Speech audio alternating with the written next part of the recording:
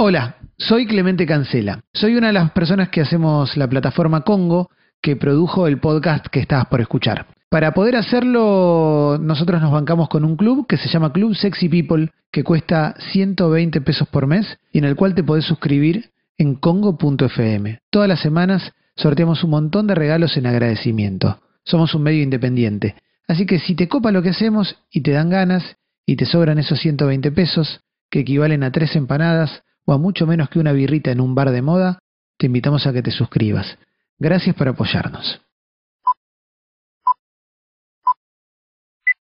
Estar viendo una película sobre un caballo negro y un niño que era el dueño o el amigo del caballo negro en un barco. Estaban en un barco en medio de una tormenta. Y resulta que después, con el tiempo, me di cuenta de que era El Corcel Negro, la película. Creo que esa es uno de los recuerdos así más primitivos que tengo. Esa tormenta, ese barco, el corcel negro, el nenito ese. Me acuerdo que tenía como un muñequito de bronce, que era un caballito también. Tengo esos recuerdos. Y esa tormenta, ¿no? Como algo muy, muy vívido. Ese es el recuerdo más primitivo. ¿Y después de ese? Y después de ese, dibujitos animados, eso, dibujitos animados, en blanco y negro, y a color también, pero recuerdo dibujitos animados, no me acuerdo qué película, nada, así como como cine, recuerdo eso, muy chiquito estar viendo esa película del caballo y no sé qué, que era después El Corcel Negro. ¿Qué edad estamos hablando? Y sería muy muy chico porque después tengo recuerdos más que nada de películas en la tele que son anteriores a la sala, ¿no? Pero el recuerdo de la sala, cuando yo pienso, me remito al pasado, que era muy chiquito, la sensación esa extraña de vínculo con la pantalla y de sentir una película así más primitiva era El Corcel Negro. Y sería muy chico, porque muy chico iba al cine yo. Además pedía ir al cine. Me gustaba, se ve que... Y también por eso me llevaban tanto. Después en la televisión, cowboys, westerns. Tengo esos recuerdos. Sábado de Superacción. Sábado de Superacción, sí, ya empiezo a remitirme a mi infancia, ya con más claridad. Y sí, tengo varios recuerdos. O sea, recuerdo ir con mi vieja a ver películas de Bud Spencer y Terence Hill. Recuerdo muy bien haber visto Encuentro Cercano del Tercer Tipo con mi viejo. Fuimos solos a verlo, era muy chiquito yo. Tengo la fantasía, la sensación, la intuición de que fue en la sala Leopoldo Lugones, que daban como una reposición de esa película, pero tal vez no fue así. Y que me impactó mucho de chiquito esa película, mucho. Me acuerdo de la nave espacial y el nenito y los juguetes que andaban solos en el cine, eso fue muy fuerte. Después mis abuelos me llevaban al cine Cosmos, mi abuelo sobre todo, y me llevaba a ver como un cine infantil ruso. Todos caímos muy, en esa. Muy extraño. Todos caímos en esa. Tenemos que haber conocido en Fui esa ahí, época. también fui a Lift, a unos ciclos de Lift. Sí, claro. No, bueno, pero recuerdo haber visto como unas cosas muy raras que jamás me voy a acordar. Ahí sí que ya no puedo. Debe haber sido animación checa de esa época, ¿no? Sí. Lo que llamamos obrero y parásito, después gracias a los Simpsons. Por ejemplo, sí, puede haber sido eso. Recuerdo haber visto Chaplin también en el cine. Estoy remontándome como muy a mi primera infancia, los primeros recuerdos. ¿Por qué si te pedías de ir al cine? ¿Qué problema tenías, Medina? ¿No te gustaban los exteriores? Sí, no, sentí una fascinación muy grande por entrar en otro mundo, por ese mundo. Para mí era una frase que ya la deben haber repetido varios y la debo haber escuchado, pero siempre digo que es una ventana al mundo. Para mí es una ventana al mundo, el cine. Una ventana a otro mundo, en realidad. Era una fascinación, un estado de trance, una hipnosis que además hacía resignificar mi vida una vez que salía del cine. Es decir, un sábado a la tarde que entraba a ver una película, se apagaban las luces y empezaba Super Policía Nuclear o qué sé yo, encuentro cercano del tercer tipo, cualquier cosa. Y después te prendían las luces, salías afuera, estaba el sol del sábado a la tarde, qué sé yo, y ya no era ya no era lo mismo el mundo. Y bueno, cuando fui creciendo ya después las aventuras, o la guerra de las galaxias, o el cine checo, el cine ruso, haber visto, no sé, digo, qué sé yo, aventuras de niños en las estepas, de Mongolia, qué sé yo, unos trips bastante raros que bueno, que una vez en Corrientes, la avenida, terminada la película, uno, no sé, ya no era lo mismo, todo se transformaba, y creo que eso permanecía, porque después iba al colegio y jugaba esa película que había visto, y después estaba la serie de televisión de Invasión Extraterrestre que daban en la tele, o lo que había visto de Sábado Superacción. Tengo muchos recuerdos de Sábado Superacción y de ser muy fanático de Sábado Superacción, de necesitar, yo me despertaba a la mañana y sistemáticamente lo primero que veía era el suplemento de espectáculos y veía cuál era la programación que había en Sábado Superacción desde las 13 horas hasta las 20 horas. Después, si no mal no recuerdo, aparecía Sábado a lo Inesperado o Viaje a lo Inesperado. Viaje a lo Inesperado. Viaje a lo Inesperado, después estaba La Hora Macabra y así. Después estaba Kenia Yard Club, El Mundo del Espectáculo, todo eso yo sabía, digamos, desde la mañana ya. Tenías un cineclub, un núcleo catódico un poco. Sí, ¿no? mucho rayo católico, pero no, mucho cine también. Bueno, yo Tiburón la vi a los 9 años, en una reposición que hicieron en el cine Atalaya. Sí, claro. ¿Lo recuerdan? Sí, claro, cómo no. Scalabrini. Avenida Córdoba y Scalabrini Ortiz. Exactamente, después hubo una discoteca. Muchos Cinema. años, claro. Exactamente. Eres una peluquería gigante, una cosa de peluquería. Sí, es triste eso, es muy triste. Pero bueno, está bien, hay que aceptar las cosas así, ¿no? Como bastante simbólico. Menos mal que no es una iglesia evangelista, por lo menos. Pero ahí vi Tiburón y eso también eso fue muy impactante. Haber visto Tiburón fue muy impactante de chiquito, además, porque era algo que no había visto nadie en el colegio. ¿Y te dejaron? ¿Tenías cuántos? ¿9? Tenía 9 años. Siempre cuento la anécdota que yo recuerdo que tenía entre 8 y 9 años, porque es la edad más o menos que tiene mi hijo, y yo estaba, mis amiguitos de ese entonces eran los de tercero o cuarto grado, así que estaría en esa edad. Y llamé al cine porque también me fijaba todo lo que daban en todos los cines de barrio, me conocía los cines del Gran Norte, el Rialto, el Atalaya, o sea, tenía. Después fueron los videoclubs, conocía absolutamente todo y era socio de todos los videoclubs del barrio, pero recuerdo haber llamado al cine Atalaya, me atendió un señor y yo le pregunté si podía ir con mi mamá y podía entrar a ver Tiburón, y me dijo, sí, pibe, vení. Llamé a mi vieja y le dije, mamá, nos dejan entrar a ver Tiburón, me dejan si voy con vos. Y mi mamá me llevó y vimos Tiburón, y fue una experiencia inolvidable, y creo que eso, para mí esa película fue tal vez como, no sé, la confirmación inconsciente de que yo lo que quería hacer de mi vida era eso, era vivir aventuras, y esa era mi manera, haciendo películas. Porque eso es Tiburón, una gran aventura, además de muchas otras cosas. ¿Le hiciste ver Tiburón a tu hijo? Sí, claro. ¿Y cómo fue? Y estuvo bueno, estuvo muy emocionante. Pero bueno, tampoco le voy a exigir que se emocione como yo me emocioné.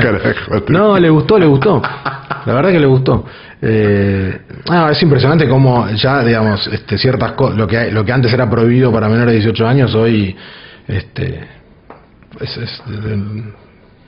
es inverosímil que tenga esa clasificación, ¿no?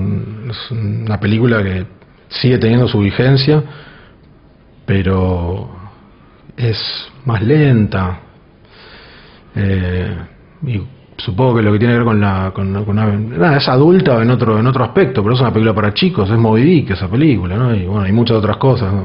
que ya sabemos. Pero bueno, antes la prohibían por una pierna que colgaba debajo del agua, por un nene al que se comían, o por un par de tetas, y hoy ya no impacta tanto. Yo cuando era chico a mí me impactó eso, la pierna esa flotando me impactó, el nene que se lo comían me impactó, ahí el tiburón, y esa muerte. Pero lo que me gustó mucho de Tiburón fue ese viaje esos tipos ahí en ese barco de noche y el monstruo dando vueltas, esa sensación del mar abierto y ellos y el monstruo y la nada y el final de ellos flotando, habiendo perdido el miedo, ¿no? Ya sin monstruo abajo del agua. Y de chico eso fue lo que me impactó, la aventura y sobre todo lo absoluto, ¿no? Lo abstracto ese del mar, el mar como algo tan ingobernable, tan grande. El mar, un monstruo y un barquito, y ellos. Bueno, tus películas terminaron siendo un tipo contra un monstruo, ¿no? Las dos. De alguna manera. No lo había pensado, pero claro, bueno, sí, una más, digamos, una más literal y otra no tan literal, pero sí en el fondo. En el fondo, sí, bueno, sí, digamos que sí, lo que trato de no autoanalizarme. No, te estoy analizando yo, Medina, vos no te preocupes. No, pero yo digo, cuando pienso en mis películas, porque uno piensa, escucha a los demás, y qué sé yo, y sí me doy cuenta de que una de las cosas que me obsesiona es la superación del miedo, ¿no? Y la aventura como camino hacia eso. Creo que la aventura es el camino hacia eso. Entonces, la aventura puede ser una aventura cotidiana en 3 departamentos en la ciudad de Buenos Aires, o la aventura puede suceder en la montaña, digo, pero en definitiva siempre se trata de vislumbrar un objetivo que tiene que ver con la salvación y de poner en juego un salto de fe, un salto al vacío, no sé qué es lo que va a venir, pero tengo que vencerlo porque en este lugar en el que estoy ya no estoy más cómodo. Entonces, eso me parece que se presenta muy bien en el cine de aventuras. Ahora pienso que no sé qué tiene que ver los paranoicos con la aventura, pero algo de algún lado lo podemos encontrar. Pero es alguien enfrentando a un miedo, digamos, y a un mal muy grande de alguna manera, poniéndolo de alguna manera. Sí. A su principal... Sí. ¿No? Como es medio un camino del héroe los paranoicos. Yo lo pienso así un poco a veces. Como que un persona es alguien como muy pequeño y con pocas armas yendo contra alguien que tiene muchas armas, digo, además de muchas otras cosas, ¿no? Exactamente, pero yo creo, es eso que vos decís, pero yo lo que yo creo es que el protagonista materializa ese monstruo, lo construye él. Es decir, el desafío más grande para Gauna es construir su propia mirada, su propia identidad, es hacer pesar su mirada, que fluya su mirada, es decir, poder consolidar su deseo también, y ya no depender de la mirada de los otros. De ahí los paranoicos. Ese es el miedo más grande, ¿no? Como autoafirmarse. Y sí, está la figura del monstruo, el mal. Pero el mal es también la proyección del miedo del personaje, ¿no? Puede ser el padre, la mirada paterna, ¿no? Pero digo, el amigo, o esta relación de sumisión, de amo esclavo que se establece ahí, de mutualismo, creo que es, digamos, propio de una patología, y que en realidad para mí lo que me interesaba en la película era, sobre el final, mostrar al amigo como un ser humano con sus falencias, con sus debilidades, y lo que, digamos, para mí ahí empieza otra película, que es la película de Manuel, cuando él lo enfrenta con la mirada. De hecho es un duelo de miradas, es la primera vez que el personaje de Gauna le sostiene la mirada al otro personaje y lo pasa por arriba, en el sentido de que hace lo que él quiere hacer y no lo que el amigo quiere que él haga. Así que sí, pero el gran monstruo es el miedo, ¿no? El tema es dónde está representado. Vuelvo a la cinefilia. Sí, volvamos. ¿Cuándo empezaste a conectar? Vamos a volver a los paranoicos seguro, pero ¿cuándo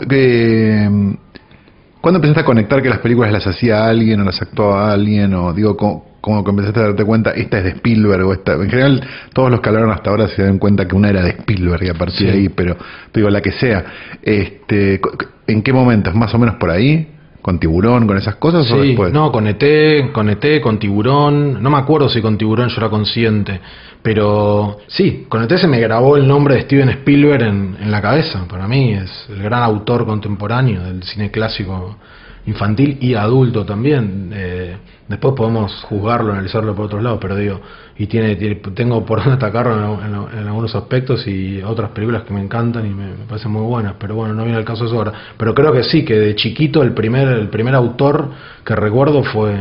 Autor, digo, como reconocer la película bueno, la película de Steven Spielberg, sale una nueva de Steven Spielberg presenta. Eso por un lado. Después otro nombre que recuerdo mucho, ahora, pero me viene a la cabeza, estoy haciendo así como lo que me va bajando, es Dino de Laurentiis. Sí, claro, que no Dino estoy de Laurentiis diciendo, presenta. claro, Dino de Laurentiis presenta, como un nombre también que lo asociaba a algún tipo de cine. Dino de Laurentiis. Que aparte es imposible asociarlo a un tipo de cine porque iba desde películas bíblicas hasta la King Kong del 78 y todos los géneros en el medio. Exactamente. Pero había un Dino de Laurentiis. Sí, ahí, claro. Y era como un sello de que eso era una película. Sí. No sé. Noche Alucinante 2, Dino de Laurentiis. Exacto, Dino de Laurentiis. Era un mundo. Había de todo. Claro. Y bueno, Hitchcock es el otro. Bien. Hitchcock claramente. ¿Y cómo llegaste a Hitchcock de chico? Creo que por su... Padres. No. Creo que por la tele, por viaje, no sé, Sábado Inesperado, no era Hitchcock presenta o algo así. No, la puede cara ser de que haya habido algo. creo Alfred que Hitchcock presenta. recuerdo haber visto Los pájaros en la tele a la noche, que mis viejos no me la dejaron ver, no sé por qué. Yo era muy chiquito también, además me acuerdo de la tele blanco y negro con mesita de rueditas chiquitita, 12 pulgadas, 14 pulgadas, no me acuerdo. La llevé al cuarto y vi Los pájaros ahí. Y yo sabía ahí que era Hitchcock eso, pero era muy chiquito, ahora que me acuerdo. Creo que era muy pop Hitchcock, es decir, era como, no sé, tal vez en mi casa se hablaba, no había una cuestión, no sé si era cinefilio, qué sé yo. No, pero es un director que se nombra, claro, cuando se nombra el cine, sí, de acuerdo, como se nombraba, como después se nombró a Spielberg, pero claro, digo, cuando exacto. Spielberg estaba todavía en una carrera un poco más promisoria, si se quiere, no sé, principios de los 80, mediados de los 80, se nombraba mucho Hitchcock, sí, seguro. Sí, era como el director. Pero además, lo que yo sé es que de chiquito yo asociaba a Hitchcock al misterio. Además había una colección de cuentos que venían. Sí. Hitchcock auspicia y eran como unos jóvenes detectives, ¿no? Sí. Algo de ese tipo, los Hollister, no me acuerdo. Esas series de libros, no eran los Hollister, pero era ese estilo de libros. Sí. Una pandilla de chicos que resolvían, que investigaban. Que Spielberg y Hitchcock fueron así como los nombres, los primeros directores, autores que supe reconocer o que me acuerdo. ¿Y cuándo te lo empezaste a tomar en serio? ¿A Spielberg? No, a ver películas. ¿Tomarlo en serio? No, que era como, bueno, me gusta, esto es lo que hago. Sí. Viste que hay un momento donde vos con tus compañeros de la primaria, de la secundaria, de lo que sea, vos compartís esto de ver películas. Sí. Hay un momento donde vos ya te tenés que cortar solo. Sí. Porque ya no... Sí. No, en esta no te vamos a seguir. Sí, exacto. Viste que está eso. Sí. Pero no sucede a veces no, a veces te encontrás compañeros que te siguen siempre, digo, pero hay gente que no, ¿viste? Es que yo era muy pesado, lo sigo siendo, era muy obsesivo. Entonces ¿eras así como ahora, pero niño? Sí, hinchaba mucho la bola. Yo recuerdo de haber visto alguna, vamos a decir como se decía antes, la cola de una película en un cine de barrio, que era, me acuerdo, Mega Force, creo que se llamaba claro, italiana o no. Sí, que volaba, una moto que volaba, y me había vuelto loco. Entonces me recuerdo estar quemando la cabeza a los chicos de la primaria. También, siempre en esa primera infancia estoy hablando, ¿no? Como de quinto para atrás, de quinto grado para atrás, antes de la preadolescencia.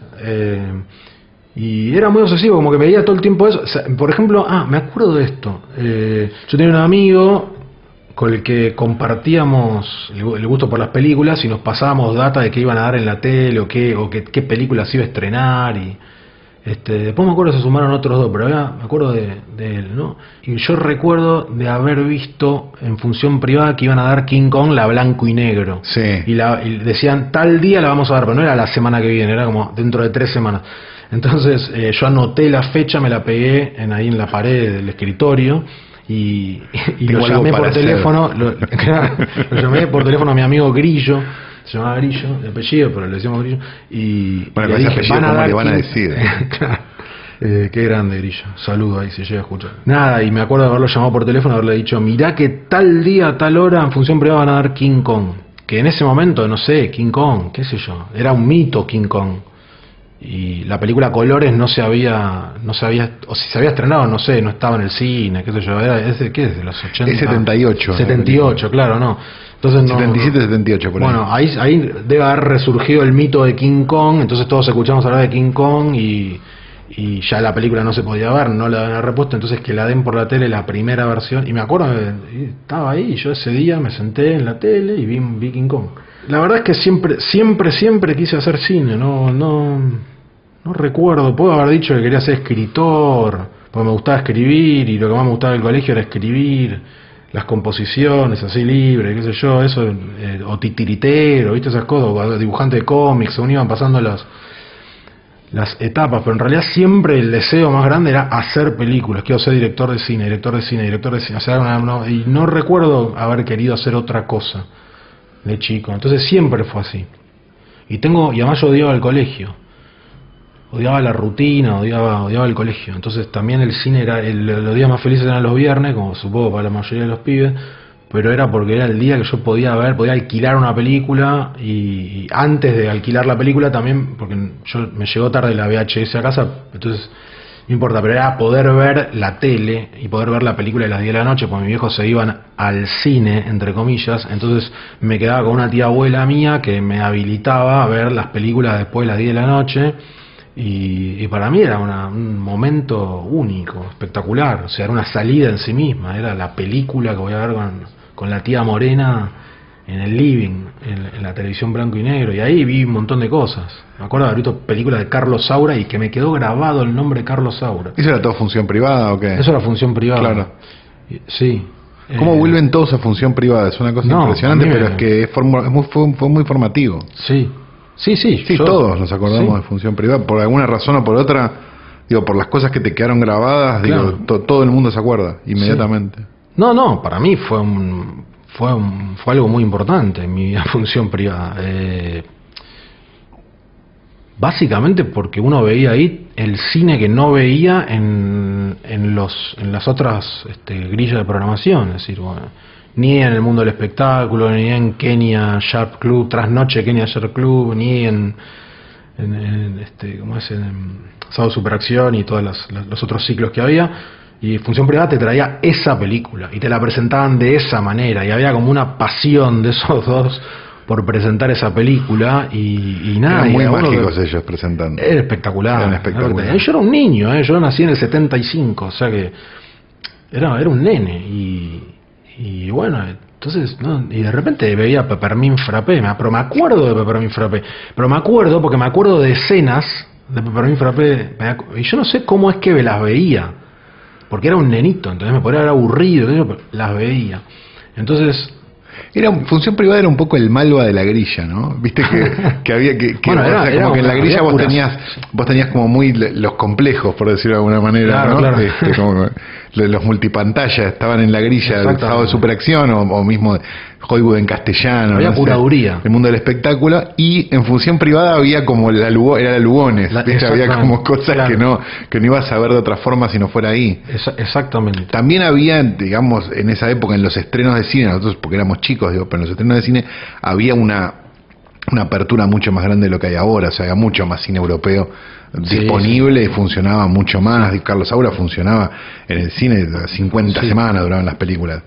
Ahora, que lo pasen por televisión, presentado, recomendado, claro. Y después comentado, eso era lo loco, que digamos que un niño se pueda escapar o pueda, digamos, en ese momento era muy concreta la prohibición de después de las 10 no se ve nada, por lo menos en mi casa, y de pronto poder ver ese otro cine, pero que para un nene, digo, yo me acuerdo de haber visto El Sacrificio de Tarkovsky también como una apertura, sí, pero bueno, me acuerdo de ese terror, un montón de cosas, se explica mucho. Pero también veías Bud Spencer y Terence Hill. Claro, no, está bien. Pero me parece que eso es lo que está bueno, como pero eso se perdió un poco también, como esa idea de como de una cinefilia más amplia a todo nivel, como que no es que solo tenés que ver películas europeas o que solo tenés que ver películas americanas. Porque para mí había cine. Claro. Para mí de chiquito era cine, y yo lo que realmente cuando había Función Privada estaba viendo no sabía que iba a venir, no había, eso estaba bueno de ser niño, viste, de que no había ningún tipo de premisa que condicionara tu mirada, me entrego a esa película que van a pasar, y Y bueno, no elaboraba un juicio de valor si era, qué era eso, si era lenta, no recuerdo si era lenta, si era rápida, si era no recuerdo el aburrimiento. Eso es increíble. Yo no recuerdo el aburrimiento de niño, ya de preadolescente otra vez, pero de niño, esa infancia, no recuerdo haberme aburrido jamás viendo una película, jamás. Y yo vi el sacrificio de principio a fin. No recuerdo aburrimiento, algo que no harías de adulto. ¿eh? Algo que no harías de adulto. No, no, yo con Tarkovsky tengo una relación muy, qué sé yo, me gusta. Cada tanto pongo escenas y me acuerdo con escenas, no las veo enteras las películas, pero qué sé yo, una cada 10 años, creo, más o menos, que las veo completas. Solaris hace poco la vi completa de vuelta, pero no la veía, hace un montón que no la veía, pero siempre pongo escenas, secuencias. Stalker sí me gusta, esa cada tanto la veo, pues la doy en clase y bueno. Había algo de porque me gusta. Yo ya no, que porque me gusta. Yo me acuerdo que una etapa después de la facultad que era me tiene que gustar este cine, ¿no? Como me tiene que gustar. Yo me acuerdo que vos no eras así. No. Era de los pocos que no eras así. Yo con mi inseguridad a los 18 años, qué sé yo, de golpe, viste, a uno le tenía que gustar Godard, o le tenía que gustar, no sé, te tenía que gustar, viste, qué sé yo. Y entonces uno creía que le gustaba incluso, hasta te la creías, ¿no? Qué cosa la inseguridad. Pero había algo... Hay que entenderlo, ¿no? Pero había algo en eso, me parece que era útil también, porque si vos ibas como tan seguro y tan gallito, capaz no veías nada. Y había algo de ver Godard para bien o para mal, estaba bien también, como para que vos sacaras tu propia conclusión. Pero claro, porque viste que también está como la escuela más extrema, que es como la de Nayo, sí. Y es la muerte, porque ese es el mismo boludo que solo mira cine europeo, es lo mismo, Sí, digo, hay algo donde hay cosas hay cosas muy buenas en todos lados, me parece que eso también es algo que aprendés cuando te sentás y te pones a ver cosas variadas. Sí. Digamos, si no nos hubiéramos puesto a ver Truffaut, probablemente no nos hubiéramos dado cuenta que era buenísimo. Porque venía en un paquete que a lo mejor era más complicado. Porque capaz Godard, yo no me voy a volver a sentar a ver nada de Godard en mi vida, probablemente. No sé, capaz que sí. No, al principio me aburría, después me gustó, después me aburrí de vuelta. Ahora me gustan algunas películas de él, otras más o menos, tiene su, qué sé yo. Pero no, yo lo que recuerdo es que ahora medio que me chupa todo un huevo, pero en una época no podías decir que no había algo, no sé. Estaba mal moralmente. Estaba mal. Pero era presión de pares también, ¿no? Estaba mal decir que te gustaba El Imperio del Sol, por ejemplo, que es otra de las películas que me impactó de Spielberg. Estaba mal. Pero eso era bueno, me parece que era más de compañeros que de... Sí. Que de formación, ¿o no? No sé, yo tengo como esa sensación. No, bueno, había. Yo a los europeos siempre los puse en el freezer en mi etapa de formación, entonces era como más fácil siempre. Qué sé yo por suerte siempre tuve, no sé, porque el europeo, el europeo, digo, en el sentido del fanático del europeo en la universidad, me parece que tiene como esa cosa del late adopter, ¿viste? El que la semana pasada se hizo peronista, ¿viste? Que es como más... es lo mismo, la ¿viste? secta. Claro, no habías visto nada, hace una semana no sabías quién era Tarkovsky y ahora... Bueno, porque uno necesita reafirmarse. Te lo estás tatuando en el brazo, ¿viste? Como, no sé, negro, pará un poco. Mirá Todd Browning también, porque en una de esas te lo tatúas más. Qué bueno Todd Browning. El cine mudo, cuando descubrí el cine mudo, qué bueno. Dreyer. Y ahora lo valorizo mucho más. No, y lo que es increíble también, esto que yo decía, en realidad lo que estaba hablando de la época de la facultad es que, en mi caso particular, había otra gente que yo creo que le pasaba lo mismo y otra que no, que estaba muy segura con sus gustos. Hablo de esa inocencia y esa inconsciencia con la que uno se entregaba al cine cuando era chico y que no estaba condicionado por el que dirán, y que después en la época en la facultad o en la secundaria también incluso había como una cosa de que si no te gustaba tal cosa es porque no la habías entendido. Había que entenderlo, y si lo entendías entonces te podía gustar, y había una cuestión, viste, y como de poner a prueba tu inteligencia. Exactamente. Y que muchas veces en realidad es medio reíte como si hubieras entendido el chiste. Sí. Porque no lo entendiste. Porque gran parte del cine de festivales es reíte como si lo hubieras entendido, porque nadie las entiende. Y tal vez no hay que entenderlas, o tal vez si me exigen que la entienda, no me interesa. No, capaz que las tenés que entender Claro. como entendés un cuadro de esos que son 3 rayas, y bueno, no hay que entenderlo, No hay que capaz. entender. Claro, y No, es que lo mejor de cuando yo era chico y veía una de Saura, o me acuerdo que a Fabio lo descubrí, yo no me olvido nunca de lo que me impactó. Y esto sí fue cuando era muy chico, porque me acuerdo dónde estaba, en el living de la casa de mis abuelos, de parte de mi viejo. Me acuerdo de haber visto un plano, una película que empezaba con un tipo de rulos comiendo un sándwich a la sombra de un árbol, en un camino, en un paisaje muy bucólico, y una figurita en bicicleta que se acercaba y se acercaba y se acercaba y se acercaba, y yo ver eso y cómo estaba transportado ahí a ese paisaje bucólico, el tipo comiendo el sándwich y el otro que se acercaba, bueno, y me quedó eso, ¿no? Y después la película, con el tiempo, volviendo a ver, y yo un día veo Soñar de Fabio, ya más grande, y me doy cuenta de que era Soñar de Fabio, esa película que me había impactado tanto de yo chico. Ese plano, en realidad, yo tenía ese plano. Entonces, Bueno, lo que y estaba algo- bueno era que uno no importa si entendías o no en ese aspecto, ¿me explico? O sea, eso es lo que estaba bueno. Y hoy volví un poco a eso, que es... Después puedo pensar una película o no, pero de movida ya hay películas en las que entro y películas en las que no entro. Y no hago el esfuerzo por entrar, no me interesa esforzarme. ¿Por qué te tenés que esforzar en que te guste un vino porque el vino supuestamente es bueno? Yo lo comparo a veces con el vino, me gusta tomar vino, y a veces el cine tiene un paralelismo en algún aspecto, ¿no? Como que el paladar va cambiando a medida que vas creciendo y vas viendo y vas también eligiendo, y bueno, y los paladares, los gustos, obviamente cuanto más ves, más te gusta lo que haces, sea probar vino, tomar vino, o ver películas, o leer y qué sé yo. Bueno, siempre digo, cuando te vas profundizando sobre la actividad que te gusta, digo, también aprendes un poco más, pero digo, te vas sensibilizando. Es como, no es lo mismo escuchar Miles Davis cuando tenía 20 años que escucharlo ahora, digo, es otra cosa.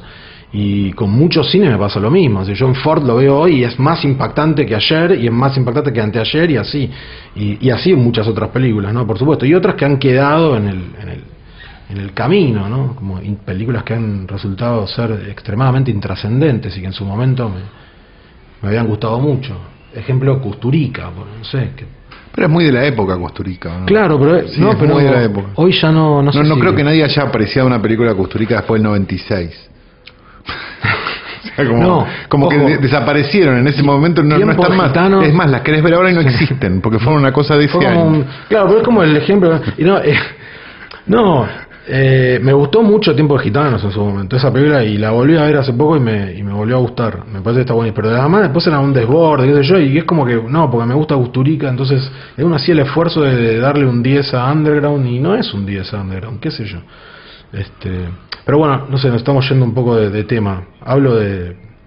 Esto vuelve a los paranoicos en algún punto, que es hacer valer tu propia mirada, ¿no? El peso de tu mirada, qué sé yo. Te gusta lo que te gusta, man. Después, si quiero, lo entiendo, me pregunto cómo está hecho ese vino. Pero te gusta o no te gusta, ¿no? Hay algo de eso que parece tan sencillo y a la vez es complejo. ¿Cuál es la mejor forma de descubrir películas, crees vos? La mejor forma de claro, descubrir digo, películas. o sea, no sé, con la crítica, con alguien en quien confías que dice estar para este lado, vos mismo. Ok. No, últimamente... No, o en tu vida en siempre general. como todo lo que consumo, es decir, por lo que me van diciendo, por el boca a boca, Sobre todo también si hay determinadas personas con las cuales comparto el mismo gusto y que me recomiendan determinadas películas, y un poco también aventurarme. En la época del videoclub me aventuraba, era la aventura, eran las cajitas, lo que decía atrás, qué sé yo. Como la tapita de los discos, donde de repente el guitarrista de tal banda sacaba un solista, entonces ibas a escuchar eso. Nada, bueno, las disquerías eran mi formación y las recomendaciones, el videoclub era mi formación, pero sobre todo lo que iban recomendando, y lo que hoy siguen recomendándome mis amigos o la gente con la que comparto los mismos criterios y gustos. La crítica tuvo un peso importante cuando estaba El Amante, esa época en los 90, o sea, la verdad es que la revista El Amante tuvo un peso importante en ese momento para mí, sobre todo toda la primera etapa que da muchas poses diferentes, después se pelean y entonces estaba bueno porque había 2 revistas, después podía haber 2 campanas, después sale una tercera, creo. Bueno, entonces, bueno, y ahí ya uno empezaba como perdido, fue como el resurgir, ¿no? De una nueva crítica, un nuevo cine. Ya era más importante la pelea de ellos que las películas en un momento, ¿no? Sí, pero igual yo eso para mí fue importante, pero más allá de eso digo, no, había como gente que escribía con pasión y Sí, no importa, podía sin estar duda. totalmente en desacuerdo, pero había una pasión y había que ver tal película y de golpe Clint Eastwood y yo no sabía, digo, para mí, lo que tal vez para, esto es lo que voy a decir es, tal vez El amante de se compraba cualquiera, para pero- leerla o para putearla, pero se compraba. pero se compraba. Sí. Y no, pero yo digo, más allá de la polémica, para mí yo siempre definía el amante como un cafetín donde se sentaban todos y contaban y se discutía sobre cine, se hablaba sobre cine, se peleaba sobre cine. Después cada uno podía, pero digo, no Quintín era creo- Sofovich. no había como una, no sé, bueno, un poco era como el comandante, pero pero fuera de joda, no, más allá de todo creo que había muchas voces. Para mí fue una revista importante. Me acuerdo el número 1 en el videoclub donde la vendían, la compré, el número 2 que me la regaló mi papá. ¿Por qué leías y tanto el tengo. amante? No, Marina, ¿no porque era conseguías la primer- film? No, la film salió después y tengo film y también me la compraba. No, el amante fue la primera y fue la que empezó. Sí, es vuelvo a verdad, repetir. verdad. No, por ejemplo, Clint Eastwood, tal vez para un pibe en la época de Cahiers, en la primera época cuando aparecía un Ford, y esto porque una de John Wayne, ¿no? Y de golpe había otra mirada sobre eso y una de resignificar, y iba a ver la película. Bueno, para mí, de golpe, películas como las de Clint Eastwood empezaron a tener una significancia diferente a la que tal vez yo... Sí, uno entendía a Clint Eastwood No como un entendí, director claro. y no como un actor Sí, de películas exacto. de acción, a lo mejor Claro, de Harry el Sucio. Sí, Claro. sí, de golpe... mirá vos. Y los Hacía Imperdonables, películas. sí. Claro, no, es un autor, Claro. ¿no? Y entonces de golpe, digo, cumplió ese rol como de hacerme resignificar cierto cine que tal vez por algún motivo lo ignoraba, decir, una de Clint Eastwood, no, ahora no, porque no tengo ganas, o estabas viendo otra, y de golpe, no, mirá esa que la tenés porque una vez la dieron en la tele, y de golpe volvías a eso, y ahí también de vuelta a Ford, por ejemplo, más allá de la facultad, ciertos artículos, ciertas reviews, dossiers, y bueno, nada, qué sé yo, pero había de todo, ¿no? Y entonces eso en esa época fue importante. Después era importante la facultad. Yo entré a los 18 años a la Universidad del Cine y en ese momento era una caldera esa facultad. Era muy diferente a lo que soy, pero porque el mundo es diferente. La verdad es que los 90 fueron los 90 y no sé, hoy veo que es otra cosa, pero no solo porque haya cambiado la facultad, sino porque la sociedad cambió un poco. Lo que había era más heterogeneidad en cuanto a los alumnos, diferentes miradas, clases sociales diferentes, y había mucha ganas de hacer cine, y además el cine era algo que hoy ya no es más. O sea, para lo que yo estudié, o está mal planteada la frase, digamos, yo estudié para algo que ya no existe más. Claro, Es decir, vos hablas a nivel formatos y esas cosas. Formato, o sea, Claro. nosotros estudiábamos, nosotros teníamos la necesidad de conquistar la pantalla. Sí. Y la pantalla era el cine. Y Y el después cine- el VHS, digo, pero era el cine. No, y Nosotros el queríamos cine se hacer hacía en fílmico, cine. ¿no? Se hacía en fílmico, pero más allá de que se hacía en fílmico, era el cine. La gente iba al cine y donde ibas a ver los estrenos era al cine. Y donde había autores era en el cine. Todavía había autores en el cine, pasaban muchas cosas en la pantalla. Y cada hoy pequeña ya no pasa. sutileza que pasaba dentro de ese cuadro tenía que estar milimetrada porque se iba a ver en una pantalla que tenía Exactamente. 7 metros. Bueno, eso es algo clave. Y Acá hoy de ves- dar con el clavo, porque y lo hoy veo en ves- mis alumnos. Y hoy ves una serie como de las buenas. Hoy ves Mindhunter, por ejemplo, y los títulos son enormes en relación con la pantalla porque la gente la ve en un teléfono. Exactamente. Bueno, yo cuando hablo con mis alumnos o con gente más joven, a veces se sorprenden cuando yo planteo desde dónde estás concibiendo el encuadre. Porque la verdad es que a mí todavía me queda, heredé una concepción del encuadre concebida para una sala grande, para una pantalla gigante, donde la lectura de la imagen es en una perspectiva absolutamente diferente. Y la verdad es que hoy la mayoría de la gente que va a ver una película mía o de cualquiera de mis colegas o una película la va a ver, la va a consumir en otro formato, en un formato más chiquito. Entonces a veces cuando estamos haciendo algún ejercicio de dirección, yo doy mucho guión, pero también asociado con la dirección, ¿no? A veces después filman las cosas y bueno, hablamos de la puesta en escena, entonces siempre se les genera como un dilema a ellos porque nunca lo habían pensado. Yo nunca lo había pensado. Claro, nunca pensaron en concebir. ¿Para dónde estás concibiendo el encuadre? ¿Para un teléfono? ¿Para la computadora? ¿Lo vas a colgar online? O sea, porque es importante eso, porque digo, estamos hablando de la lectura de una imagen, ¿no? Que digo, es el lenguaje cinematográfico. Nosotros concebíamos para esa pantalla, para la sala, pero además el cine existía. Yo creo que, ¿cómo puedo explicar esto? No había otra forma de ver cine que no sea yendo o a Liberarte o a Mundo Macabro o al cine. Después estaba el cable, Canal Bravo, HBO, pero era más suerte. Cinemax. Pero eso era la tele, claro. Era el cable, la dieron en tele, la grabé, la tengo grabada, todavía tengo grabada, pero no era accesible, ¿no? Entonces era un acontecimiento y hoy no es más así.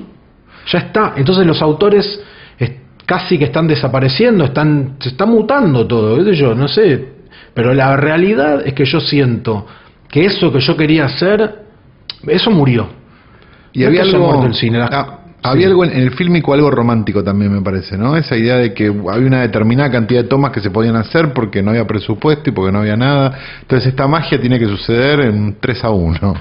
Bueno, o 2-1, sí, o 1-1, sí. Incluso, con toda la furia, y las cosas se terminaban acomodando de alguna manera y terminaba saliendo algo que hoy, te lo pones a pensar, digo, la capacidad que tiene el teléfono de cualquiera de nosotros es muy superior a la capacidad de latas que puede haber tenido la mayor parte de los largometrajes filmados en fílmico en la Argentina en los 90, en los 2000. Sí. Ni hablar de la resolución, digo, pero había algo de eso. Había algo de la lata dura 11 minutos, la de 16 y 4 era la de film, la de 35, sí. Que era como, bueno, se va la vida en esto que está pasando tan rápido, qué rápido que se gasta esto.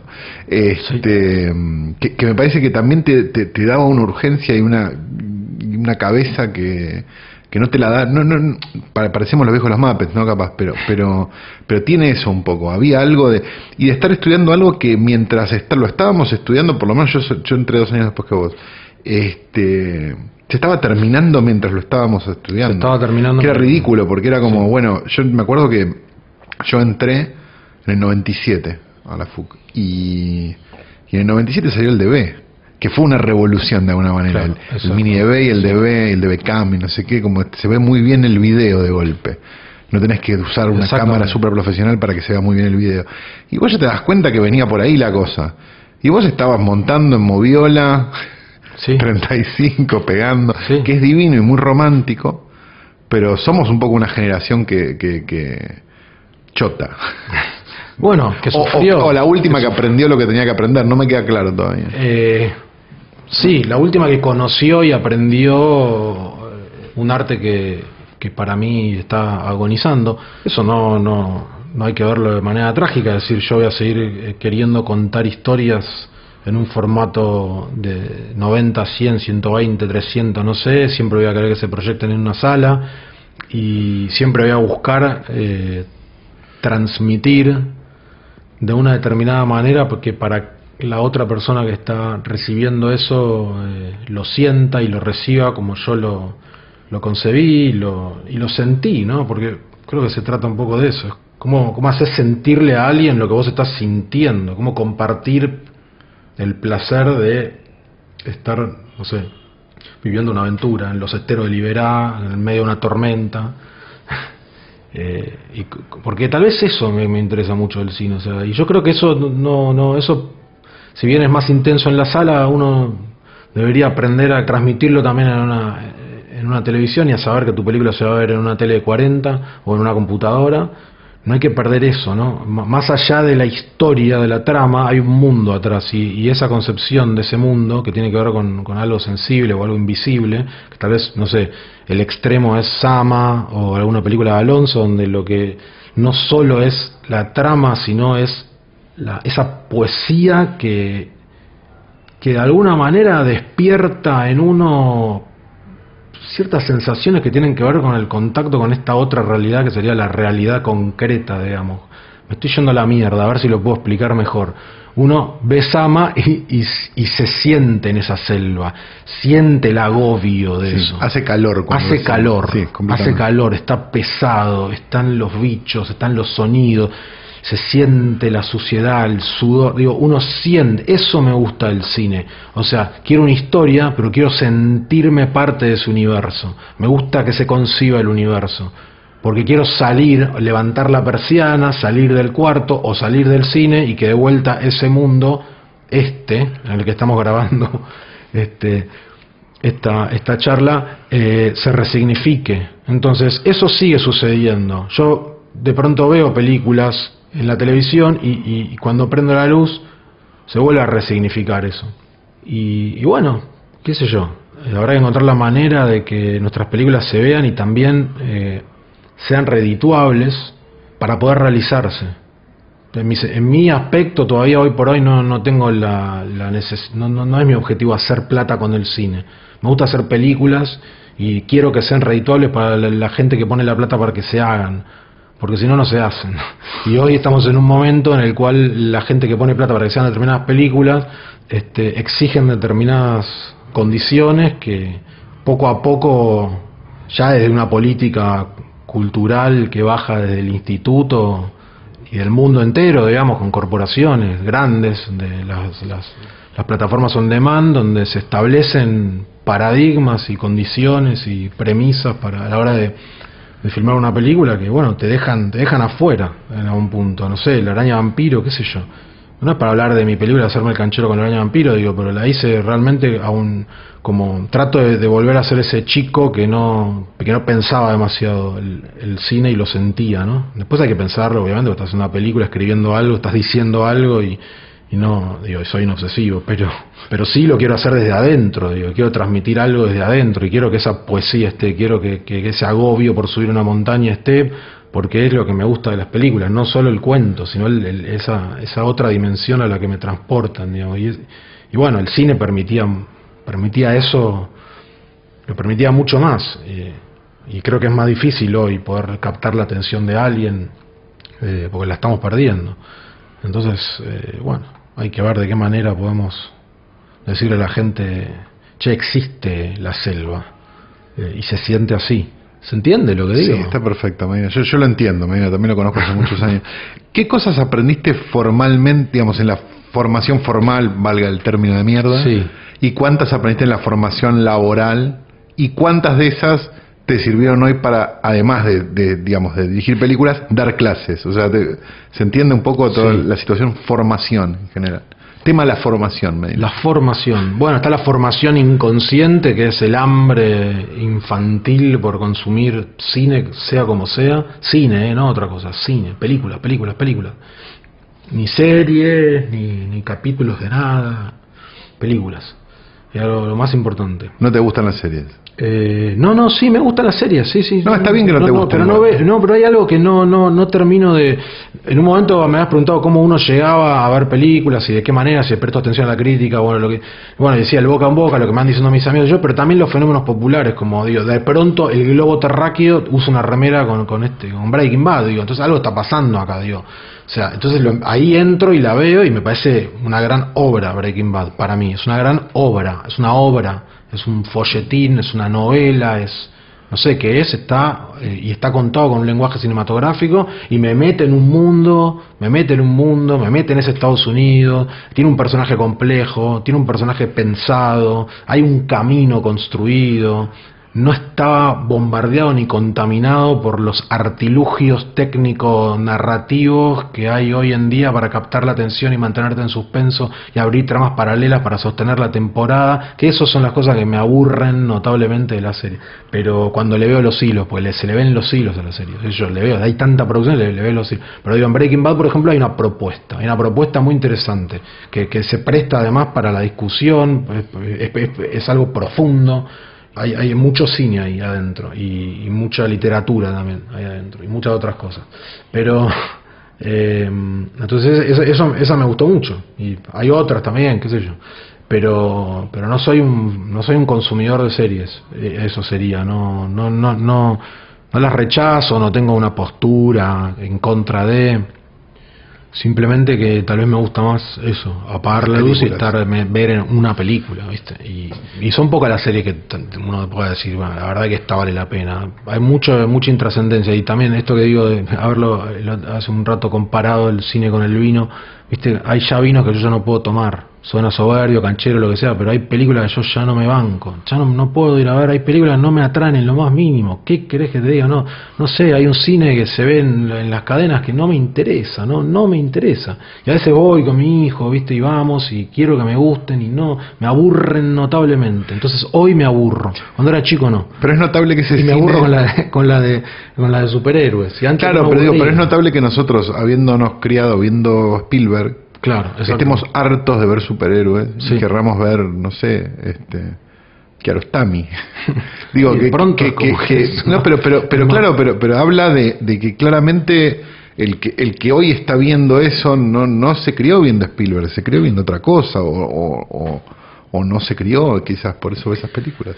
Esas películas son circo, y no lo digo en el mal sentido. Para mí es Titanes en el ring. Bueno, Titanes en el ring. Eso. Es un show. Es circo, un show. Mira, se van a cagar trompas estos dos, y este va a quedar medio mal herido para que la semana que viene... Titanes en es Titanes en el ring. Tiene trama, pero también es el circo. Es el circo, vuelve el circo Rodas, y ahora trae a un unicornio. Y vuelve el circo Rodas, y ahora además el unicornio viene con Sansón. Y Kiko. Y va a estar acá, y Kiko, ¿no? Entonces... No, pero claro, y Pixar pasa lo mismo, si bien hay cosas que zafan y que están buenísimas. No, Pixar está mejor, digamos. Está mejor, sí, por supuesto, pero sí. Y hay algunas que son realmente trascendentes, pero el 80% para mí no, está muy bien, pero no me llegan de esa manera que viste que me generen. Pero bueno, es entretenimiento, o sea, es como el circo. Claro, pero el entretenimiento de nuestra época no era Indiana Jones, por ejemplo. Sí. No era un universo nuevo al que había que entrar, y que no tenías ninguna idea, no estaba basado en nada. Sí. No, Volver al Futuro era entretenimiento de nuestra época. Sí. Los Goonies. Sí, los Goonies. Entonces, los exploradores. Bajó un poco de calidad del entretenimiento. Claro. Porque además, y pensemos que era el entretenimiento para nuestros viejos en esa época, ¿no? También. Una de Clint Eastwood. Claro, ¿no? Sí, va bajando la calidad. Una de Carpenter. Sí. Qué sé yo, una de Sidney Lumet. Un guion de Schroeder, una Scorsese, una de Coppola. ¿Qué más? Hay mucho, digo, o sea, entonces había una calidad, pero también está toda esa autoría que uno, me estoy olvidando un montón. Sidney Lumet es un autor que me gusta mucho. Sí, es mucho, espectacular mucho. Y muy poco visto. Frankenheimer, Lumet, Schlesinger, el otro, el grande, el de los hombres de presidente, Alan Pakula. Pakula, claro, bueno, esas películas, Friedkin. Las películas enormes de los 70. Las películas anchas de Creo los que 70. Ahí ese fue el pico, digamos, para mí. Ahí. Sí, para mí también. Y después el búmetro empezó a bajar y rompe con Tarantino. Para mí lo último lo único que hace es regurgitar un poco todo eso, y la cosa más chota de la misma época. Pero es el último autor, tal vez. ¿No? Así como uno dice el último rockero, es el último autor. Muchos van a decir, ¿qué está diciendo? Si hay... Sí, obvio que hay. Digo, no, yo tengo alguna esperanza en alguno que otro igual. Pero seguramente, pero claro, pero el que hizo ruido a nivel mundial. Sí. Además, porque el tachero sabe quién es. ¿Usted sabe quién es Tarantino? Sí, pibe. ¿Sabe quién es Tarantino? A lo mejor no asocia ni las películas, pero sabe quién es Tarantino. Y no sé si la gente de ahí, la gente no cinéfila o no. Tarantino es el último Hitchcock, ¿no? Como esa idea de medio Hitchcock, Spielberg, es el autor popular, que nombra a la gente, claro, el autor popular, un autor popular, un autor con un mundo único, popular.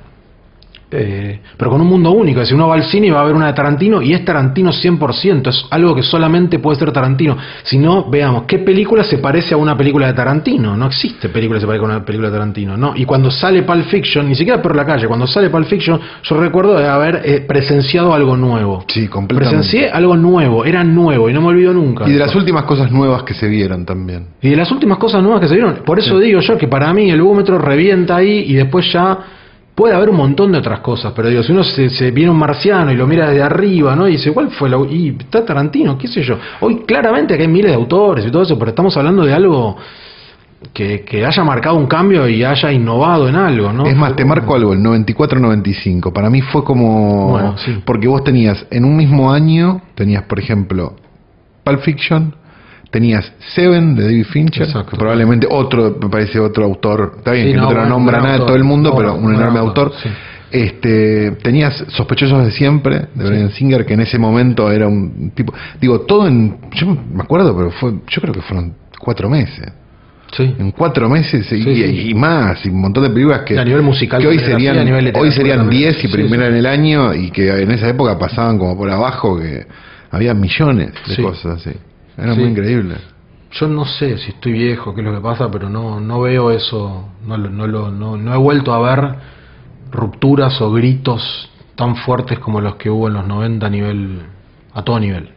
Para mí no, musical, literario, cinematográfico, cultural, social, no sé, ¿qué es lo que está pasando ahora? No pasa nada.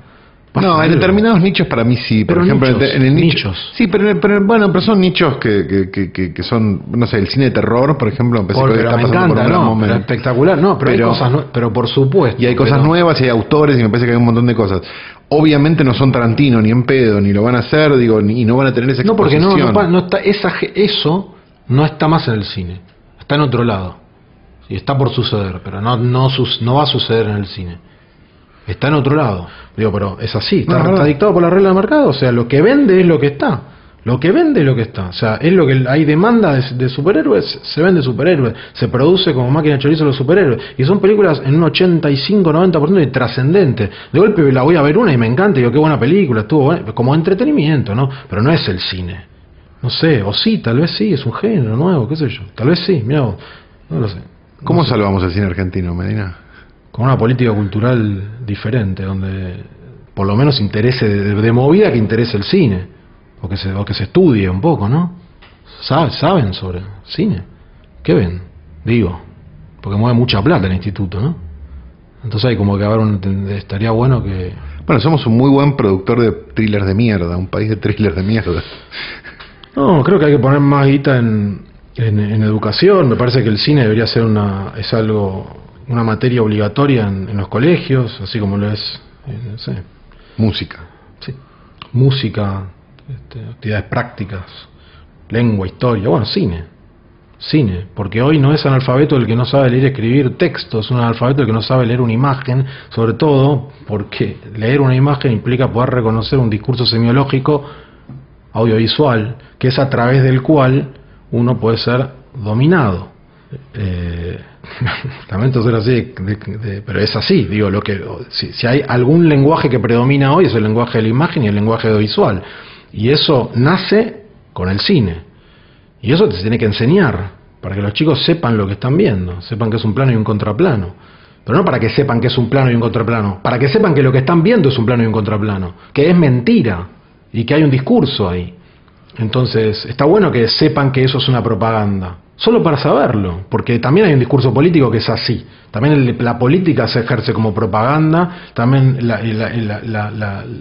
los mercados se ejercen, las formas de vida, la moda, todo está condicionado por el mercado, y yo realmente lo veo así. Después hay un under y obviamente hay reacciones a todo eso, digo, pero ¿cómo no entiendo cómo todavía no es obligatorio cine? Sí, o medios, ¿no? O algo de entender un poco mejor cuando alguien está haciendo una puesta en escena y cuando alguien está hablando en serio. Digo, hay mucho de eso. Sí, exactamente. Y sobre todo el poder de contemplar algo, enseñarle a un niño a contemplar. O sea, creo que, yo no sé, tal vez hoy estoy medio apocalíptico, pero digo, estamos perdiendo la capacidad de contemplación. Siempre es apocalíptico. Estamos perdiendo la capacidad de contemplación, y me parece que el cine es una herramienta para poder